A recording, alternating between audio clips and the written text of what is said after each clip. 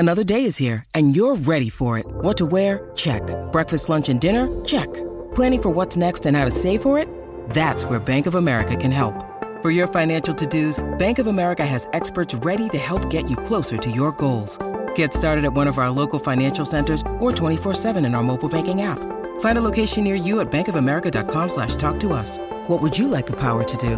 Mobile banking requires downloading the app and is only available for select devices. Message and data rates may apply. Bank of America N.A., member FDIC. When you need mealtime inspiration, it's worth shopping Kroger, where you'll find over 30,000 mouth-watering choices that excite your inner foodie. And no matter what tasty choice you make, you'll enjoy our everyday low prices, plus extra ways to save, like digital coupons worth over $600 each week. You can also save up to $1 off per gallon at the pump with fuel points. More savings and more inspiring flavors make shopping Kroger worth it every time. Kroger, fresh for everyone. Fuel restrictions apply.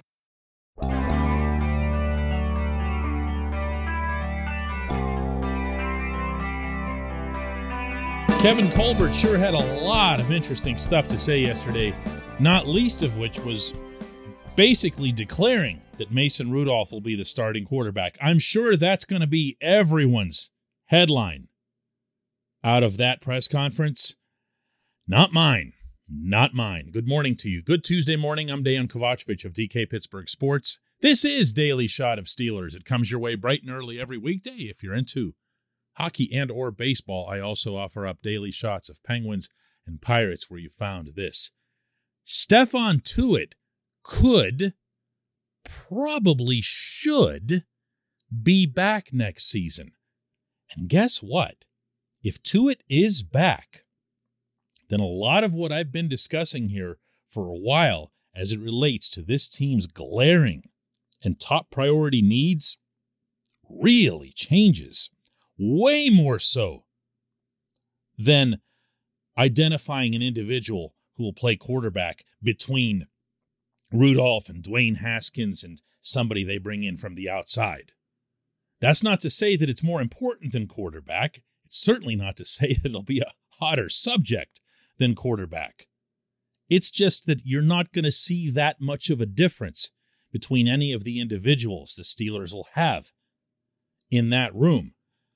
Whereas you could see a defense go from getting gashed, and I mean gashed, like with blood all over the field, like Minneapolis style, with Cam Hayward being asked to play 3 different positions, with both safeties brought up to the line of scrimmage just so they can tackle.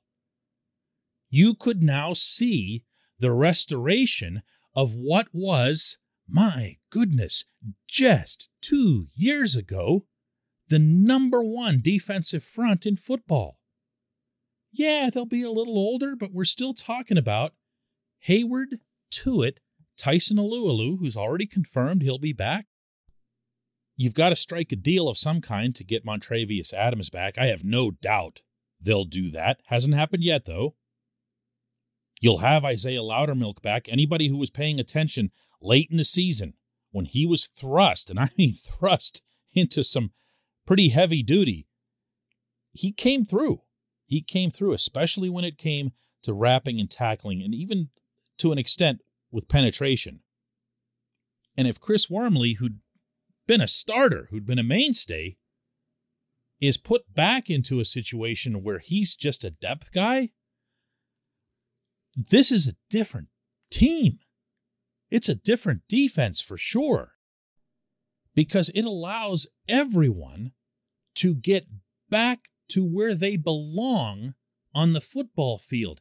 And then you add on top of that having Brian Flores, and this is way more significant than the quarterback issue. This portion of Daily Shot of Steelers is brought to you by Point Park University. Choose from nearly 100 career-focused programs leading to bachelor's, master's, and doctoral degrees. Choose when and how you'd prefer to do that studying, whether it's at Point Park's gorgeous downtown Pittsburgh campus, whether it's online, maybe a flexible hybrid format would work best for you. Find out more about all of this at pointpark.edu.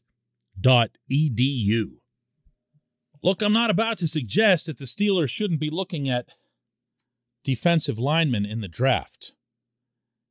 Most of the guys that I just mentioned, certainly Cam and Tuitt and Alualu, are up there. They're in their 30s. You need to start replacing them at some point. You need to start looking at that line the way you did back around the time that Cam was drafted and you started having to build up another wave after Casey Hampton and Aaron Smith and Brett Kiesel and those guys. That's going to have to be a priority in the draft, but it won't be one that comes with an immediate component, meaning you've got to get this player in the draft up high because you need him on the field right away. That's always a positive entering the draft. Any executive in any sport will tell you they hate entering a draft with specific, highly specific positional needs because it handcuffs them and it influences them away from the tenet that's the best driver of the best drafts, and that is to take the best available player. Now, that said, the Steelers, of course, still will face such a challenge in this draft because they do have dire needs on the offensive line and at inside linebacker. Yes, inside linebacker in perpetuity. We will all be talking about waiting on Ryan Shazier's replacement with our grandchildren and our great-grandchildren. But it's still better to have two of those types of needs than three. And it's okay to think big in this category. It really is. Steph changes everything by being back. And yeah, I'm going to repeat that it's obvious that he and Tyson will be a year older, but neither of them had to go through a year of wear and tear other than, of course, Tyson's ankle injury. And both should be physically fit and fine, really, to be significant contributors again. We forget how good Steph was in particular. His 2020 might have been his best overall season, and I'm not just saying that because he was out there for every game, which in and of itself was extraordinary for him. He was a game wrecker. We gave a lot of credit that year to Bud Dupree opposite T.J. Watt, and of course Cam for giving T.J. that extra room to operate because you could never double T.J. You could never even really chip T.J. when you knew you had all these other people up front to worry about. But Steph was just a big ball of anarchy unto himself, and having him back sets that defensive line. It just does. And I shouldn't even say defensive line. It's defensive front, including the outside linebackers. I haven't mentioned Alex Highsmith yet, but I thought he acquitted himself pretty nicely this past season. And then it allows Minkah and, if he's brought back, Terrell Edmunds, to go back where they were, to go back into positions where Minkah can make more plays on the football, be more of a freelancer than what he was afforded the opportunity this past season. You know what I'm talking about because you saw both of them get shoved up there, kind of the way you saw with Troy Polamalu in his final season. And you're going, man, this is such a waste. But it happened again and again because they couldn't trust Devin Bush and Joe Schobert to make a tackle. They couldn't trust two of the three guys in front of them to make a tackle. Everything now kind of makes sense. And that could be a very, very good defense. And for anybody who would have in the past said, oh, yeah, but wait till Keith Butler and Mike Tomlin get a hold of them with it. Well, now you've got other people. You've got other people drawing up those schemes. And they are eminently, actually overqualified. When we come back, just one question.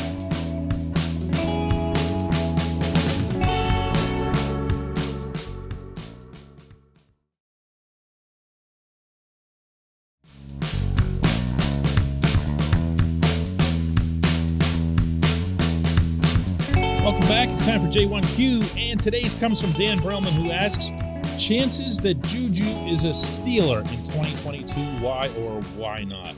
Who still asks why or why not at the end of a question? That's like school teacher stuff, Dan. Come on, man. Why or why not? Chances that Juju is a Steeler, I would put myself at around 50-50. And here's why. Juju is going to be, yet again, disappointed when he goes into free agency. He's going to enjoy the romance of it. He's already done that. If you saw his public appearance in Dallas with Dak Prescott and everything, he's going to soak that up, and he's a name. He's a brand. That's to his credit. A, because he was a very good football player as a rookie, and B, because he's really, really good at the whole name/brand thing. He's going to make some waves. The catch is, NFL executives don't really care about that stuff, and they sure shouldn't. They're going to look at his tape. They're going to look at what he did before he got hurt. They're going to look at what he did last season when he was nursing a knee injury that he really didn't talk about much. And they're going to wonder why he lost the explosive step that he had as a rookie when he was breaking off all those big touchdowns, even on just quick slant patterns. That went missing. It's not something that a lot of people talk about, but it's something that was plainly evident. So you're going to still look at Juju, again, if you're a GM or executive, within the context of being a slot receiver.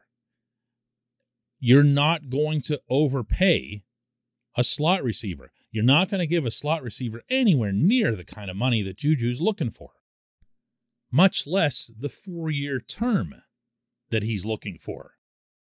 So maybe there's a chance in there that the Steelers could bring him back on some kind of lesser term and lesser money as they did last year. Not so much as a prove-it thing, but just as a this is what you're worth thing. And we like having you, and you say that you like being around us. So let's work something out. Now, on the other hand, the circumstance is a little different from Juju's perspective as well. He said that his main reason for coming back to the Steelers was, that he loves Pittsburgh and whatever. My default mode is to roll my eyes at that stuff. I'm sure that some guys mean it, and maybe he did to an extent, but he also talked about the value of being around the medical staff that he could trust with his full recovery. Well, I can't know how healthy or unhealthy he is, whether it's his shoulder or his knee or anything else on him. But I'd imagine that factor wouldn't be as dominant for him as it was last year. The other one is the obvious, which is quarterback. You can say, as a wide receiver, all the nice things you want about Mason Rudolph, and I'm sure we're going to hear that from Deontay Johnson and everybody else. Why? Because he's now your quarterback. You need him to feed you. You got to open the doors for that guy all over the complex. But a wide receiver is going to want to go to where he can be the most certain that he can build up catches. And if there's something even in the back of Juju's mind that says, I don't really trust Mason, then he'd also be shopping for a quarterback through free agency. The one thing you can take to the bank is that he's going to enjoy every minute of it. We're going to find out about all of it as it happens. I appreciate the question. I appreciate everyone listening to Daily Shot of Steelers. We'll do this again tomorrow.